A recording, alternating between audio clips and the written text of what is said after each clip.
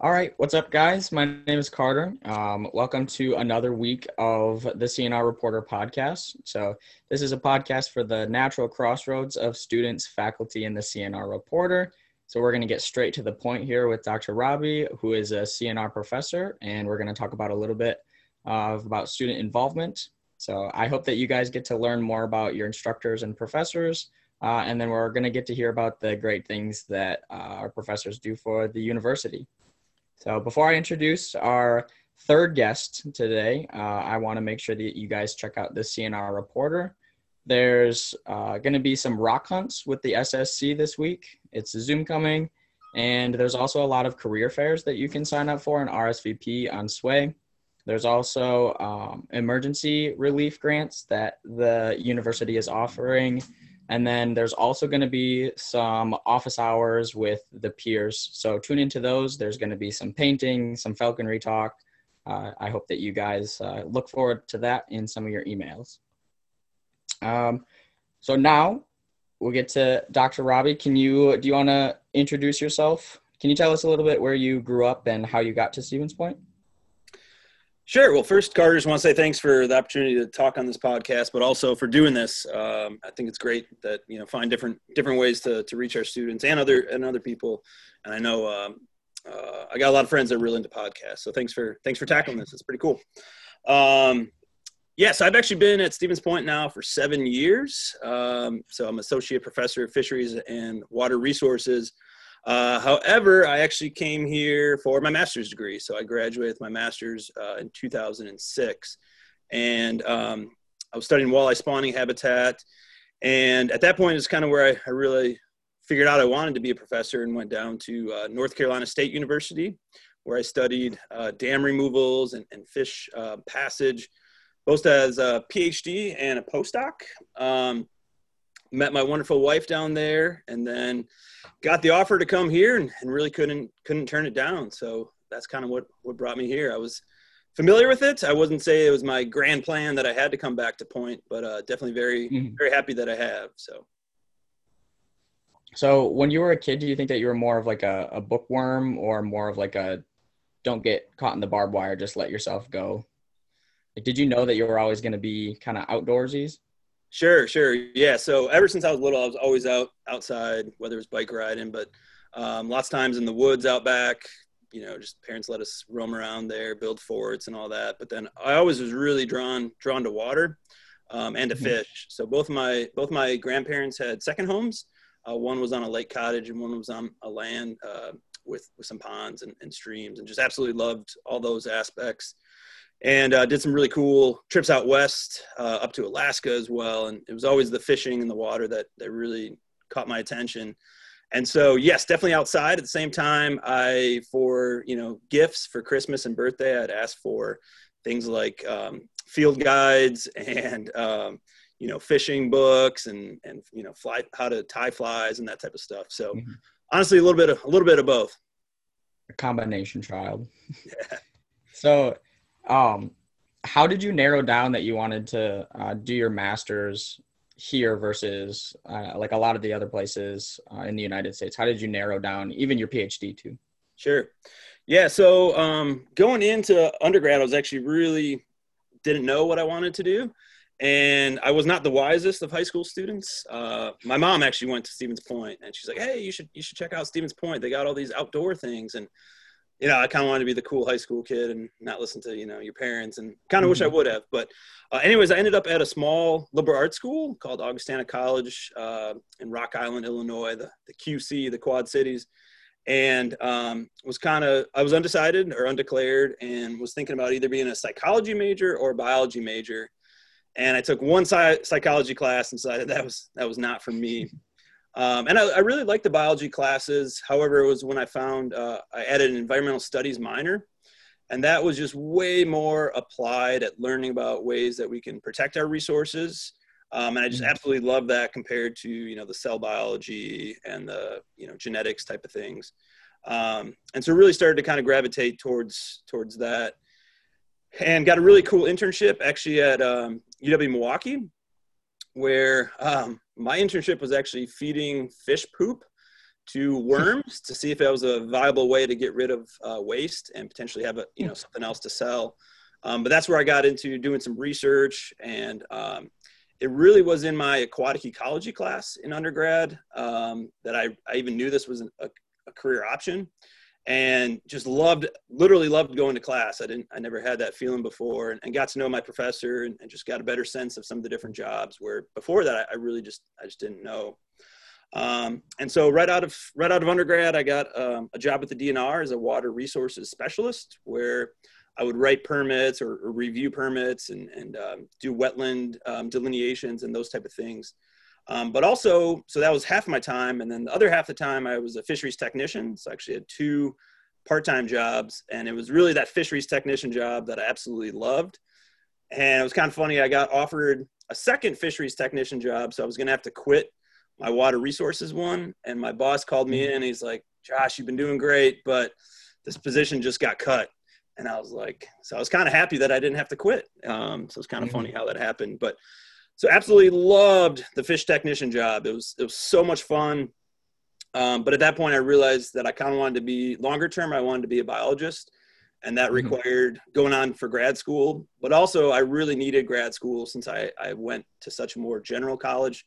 I just didn't have, some of the fisheries and aquatic aspects that I needed.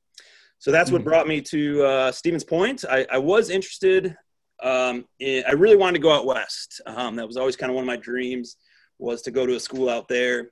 And I applied a little bit, but nothing ever was quite perfect. I did get offered a position at Michigan, but really this was just the best fit. It was a project I was excited about. Again, with grad school, a lot of times in our fields, you can get some stipends, you can get tuition assistance. And everything was just kind of right at Stevens Point, and went for it. And it was definitely a really good decision. So you talked about doing a few LTE positions beforehand. Would you recommend students do LTE positions beforehand, or do you think it works just as well to go into like your master's or straight into your PhD? Yeah. Was that helpful for you? Sure. Yeah. So that's a great question that everybody, is kind of interested in. For me, I did actually get offered one position here at Stevens Point right out of undergrad, but it just wasn't, there really wasn't a project, and it was just kind of vague. And so I decided it wasn't quite right for me. And so for me, it was great. I got experience for about a year only. And it really, really helped me, especially on the fisheries side, since I just didn't have any of that background. Lots of times what I tell students is, do what's right for you. Don't worry about what's worked for others. And many times you actually don't get to make the decision, if that makes sense. Grad school is really, really competitive, and we do have some students that get in right away. But lots of times we're finding, working for a year or two just to build up that experience just makes you more competitive. And so we're just seeing a little bit more that to get into grad school, sometimes it takes a little bit of that, the LTE positions. But I do think the LTE positions are great. They get you to, obviously gain more experience, but to learn kind of what you want to do before you dive right into, say, a master's degree, and just, kind of confirm that this is really what I want to do before you just jump right into a grad school project. I guess the one challenge, sometimes people start working and, it's hard. You get the money, or you get a little bit settled. And because the big thing with grad school is being willing to move around a little bit. So I think that's the one challenge. If you want to do grad school, just be ready that, you might be getting kind of comfortable in your somewhere, and then that might mean that you end up not, going to grad school. So that'd be the one kind of downside. But again, it's different for everybody, and sometimes it's really not your decision to be made. It's more what opportunities are presented to you. So what was your thesis for your master's program when you came back to Stevens Point? I studied where walleye were spawning.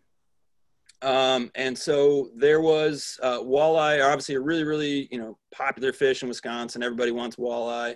And there's always challenges with having enough walleye. And so, you could stock walleye, but that's kind of a short term. And so there were a number of groups wondering if they could add walleye spawning habitat. And so they basically would say, let's dump in rock, and that should provide more habitat. And it wasn't working. They were seeing some walleye using these artificial reefs, but they weren't really seeing, many new recruits or, more fish in general. And so the idea was, let's take a step back and look at really closely at where walleye are spawning in a lake where they're successful. And so what I did was basically the day that enough ice came off the lake, I got into a dry suit, which makes me look kind of like an astronaut or something, and you snorkel and you find where all these eggs are. And so I marked all those spots. And then you'd quantify the habitat at those spots and throughout the lake, and you compare it to see what they were potentially selecting for. But then I got to do some other really cool things. Every morning at one spot, I'd go out and find the new eggs each day, because the eggs are actually sticky for about 24 hours. And so you could see literally where, the walleye were depositing their eggs each day. I couldn't do that for the whole lake, but that was a really fun thing of seeing specifically where they were spawning. But then also did some really fine scale water temperature measurements to see if that was maybe doing, playing any roles in success or selection. And then even got into measuring wind and wave activity to see how that potentially influences eggs. And so what was fine was, from marking these eggs, you could actually follow where they're moving, and sometimes they're even moving up onto shore. So a lot of it was just really looking extensively at this one lake of what was all going on with where the walleye were depositing their eggs, but then also what was happening in that month or so while they were incubating before they hatched. That's really interesting. So could that be applied to other lakes and stuff? The research that you were conducting, was that basically something that you were hypothesizing to be able to use for that lake, or is that something that has been developed already? Sure. And you kind of taking those measurements? Yeah, no. So in general, walleye spawn really close to shore, in shallow water, and over rock. And so that wasn't anything too shocking. There's some studies from the 50s and 60s that basically said that, right? But they did not do a good job of quantifying it. And then one of the ideas with us was that we could actually have models where then you could predict where the good habitat is, right? And so another student right after me, actually at the same time, she went up and did 2 lakes in the Northwest. And she basically collected her own data, but then also was seeing, did my model apply to her particular lakes as well. And overall, there were some differences, but it was pretty comparable. But that actually led to one of my first graduate students here. When I got back, a DNR biologist from Minnesota contacted me, and he was really interested in doing some more of this, but across all of Minnesota. And so they weren't looking at nearly as fine of scale as I was, but the idea was to scale it up and look at lots and lots of different lakes, both with where the walleye were spawning, but also a lot more with this wind and wave activity. And so between their work and my grad student, they did 3 seasons of sampling all these different lakes, and then also had, I think, 5 lakes with all the different wind and wave activity. And overall found a lot of the similar, results. There were some differences. The lakes in Minnesota, some of them are much bigger. But what was really cool was then my student, Doug, actually developed a GIS model where, based on lake characteristics and wind and wave, you potentially could predict what the substrates are. And then in turn, you could predict what fish might be using different parts of the lake. And also why a bay is really silty and sandy and other areas are really rocky. So yeah, lots of things kind of spawned all from that original question. But like I said, a lot of these things were known. It's more getting the numbers and developing some models to help out. So a lot of that is pretty in-depth, what you're doing. Is there a way that like undergraduates can get involved that's not necessarily as so heavily project-based, or is it really getting hands-on with one specific project that you can devote a lot of your time to? That's a great question. I mean, I think there's lots of different ways to get involved. One way that has worked really well is, obviously students want to get on the field, right? And so that's always a desire. It's challenging, especially in fisheries. There's training that gets involved. There's safety issues with water in general, and then lots of times we use electricity. And so there's it's just hard for, say, a freshman to come in and say, hey, I want to start sampling all the time. We can't just quite give the free rein to that. And so something that's worked really well is getting students different data sets. And these can be things that were collected over multiple years, whether it was by previous students or, the DNR or other researchers. And it's not as exciting that you didn't necessarily collect it on your own, but it is a way to really get involved with research and get to know people that were working on it or have a professor help you. With that said, we do have a variety of different, potential opportunities to get involved with fisheries and water. And these can be, big scale projects, or they can be pretty small. And so one study that kind of spawned, I guess, pun intended there, with the walleye stuff was that, again, why are walleye selecting for rock over sand and silt? And so we just did a study in a controlled setting, on campus, where we dropped eggs into some different substrates and saw what would happen. So it wasn't overly complex, but it was a really neat project that Kat was able to complete. So here, I guess, as far as really hands-on, a lot of what I've been doing with students is on the Little Plover River, which is just, 10, 15 minutes from campus. And we're doing lots of different stuff on brook trout, but also there's been a lot of hydrology and water resources in this watershed. I think if you're here long enough, we talk about the Little Plover in lots of different classes. And so it's been this interesting small watershed where there were sections that went completely dry, and that was connected with limited precipitation, but also extensive groundwater pumping. And so lots of different researchers at Point have been looking at that. And I got here and I was like, hey, what about the brook trout? And I'm also, it's a little pet project because it's literally right behind in my neighborhood. So initially, I took some of the things I was doing down in North Carolina, where we put these little pit tags, little microchips into fish, and then there's antennas where they swim through, and we can get a record of where they're at. And so the idea was, if it dries up, we could figure out, where are they going, or are they really dying at heavy, in certain areas. And so students have helped a lot with that. Some of it is just the initial fish sampling and tagging. And so we've got a couple opportunities per year with that, but then also students help with maintaining these antennas, and some of it's just changing batteries. They have to get, they're big marine batteries. They have to get changed once a week.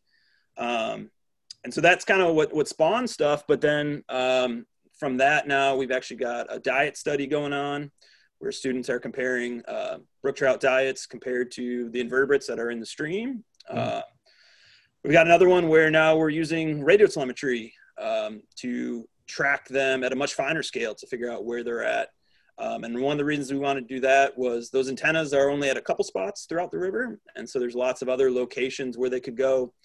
And one of Dr. Herman's recent grad students did a bunch of restoration work, trying to make the stream a little bit deeper or more complex habitat.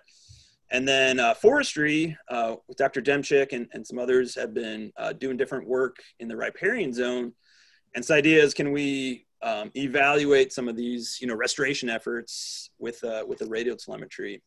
And yeah, so there's been all these projects coming from that. And so that's the one where I've been able to really get undergrads involved, and where there's lots of stuff where they can go off and on their own. Another example from that is starting in a week or so, students are just going to walk the streams, and you can literally see where the trout are spawning, because they make redds or nests. And so that's another project that's been really, really cool. And the interesting thing is the village and DNR and all these people are really interested in the results. So I think it's been cool that students can be a big part of it, but then also see that their results are being used. So where can students find find these projects? So I'm a wildlife student, and with the Wildlife Society, there's an entire page separately for research projects that are going on, and they're looking for co-leaders or applications or volunteers and stuff like that. So where can they find that kind of stuff? Sure. Yeah. And so that's, like I said, that'll be a little bit what I'm going to talk about at our Fishery Society meeting on Wednesday. So they could always check that out as well. I'm guessing they'll record that and we can share that. It's a little bit different from the Wildlife Society, where we don't have necessarily just applications and things like that. So honestly, where I've kind of gotten students is from other students saying, hey, this student's really, really interested, or they'll come find me and ask, I'm really interested in some of your research. Do you have any opportunities? And so sometimes there will be a spot right away, especially when some students graduate, there's new openings. Other times, I'll say, hey, I'll keep you in mind for when something opens back up. Because again, I want the students that are involved to have enough things to do and not just, pile everybody into this one project. With that said, I've always been willing to help out when students have their own research project ideas. And so I've helped out quite a few students where they kind of had a project, and then we were able to get some funding so that they could tackle that. Like I said, the fisheries is just a little more challenging than the wildlife due to some of these safety and just equipment, challenges of needing boats or needing electrofishing equipment. So yeah, some of it's kind of word of mouth. We do, through the Fisheries Society, we do a lot of different sampling opportunities that they can at least, get that opportunity, whether that turns into a research project. That part is a little bit more, not quite as flexible. So yeah, so the students can kind of either reach out to you if they have a specific question, or even if they want to get involved, or the Fisheries Society is a good place to start maybe. Yep. Yeah. And so we do have other professors. Dr. Vandehey, does a variety of different fisheries research. Dr. Sadinsky is more on the aquatic invertebrates. That's a great route to go because you don't need all that fancy equipment, right? Yeah.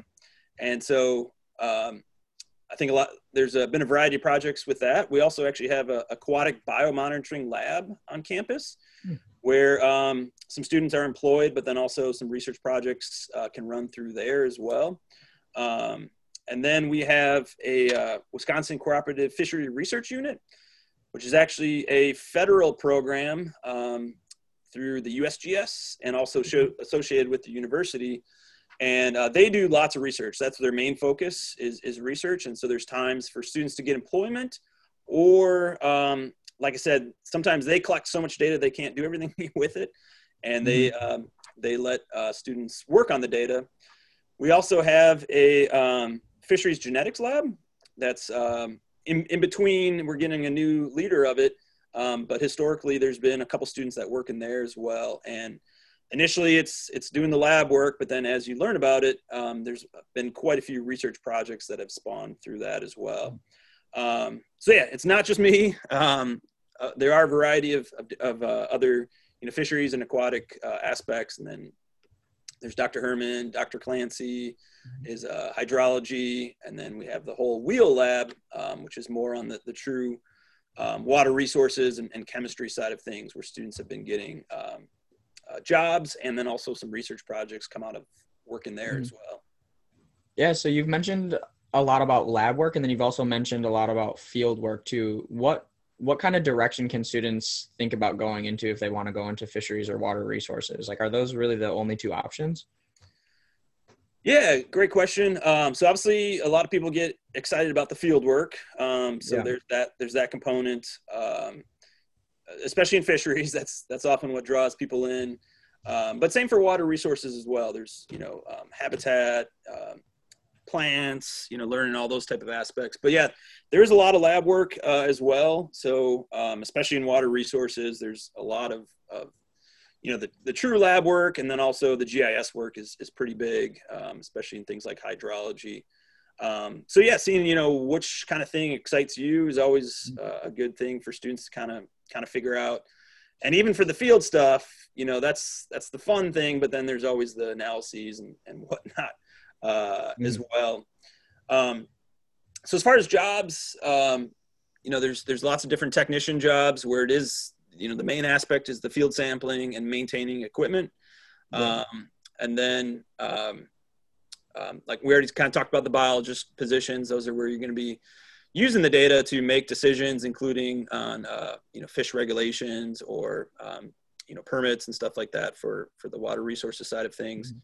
The other area that I think we've been seeing more students actually getting jobs, really good jobs right out of college, is in the private world. And so there are different consulting firms whether it's on, restoration projects of streams or lakes or wetlands. But then also there's a lot of lake and pond management. Okay. And some of this is aquatic invasive species, controlling Eurasian milfoil or some other invasives.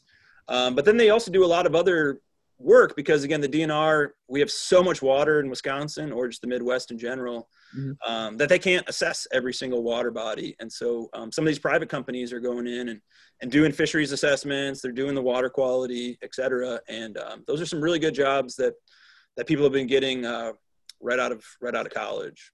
That's really cool. I think that'll be helpful for a lot of students to kind of narrow down a lot what they want to go into, that it's not just federal or it's not just like lab work heavy or something like that. Sure. Yeah. And for fisheries, there are lab as well. Like I said, there's genetics. When we age fish, that's a lot of lab work. So it's kind of like, you're familiar with trees. It's the same idea where we use different hard structures to count how old they are. And that's a time consuming aspect. There's identifying larval fish is all kind of lab work, a lot of the diet stuff. And so, yeah, there is a little bit of everything for people. I mean, some people absolutely love the lab side of thing, and there are opportunities for those as well. Yeah. So we are winding down a little bit. I'm going to ask you two last questions before we kind of close down.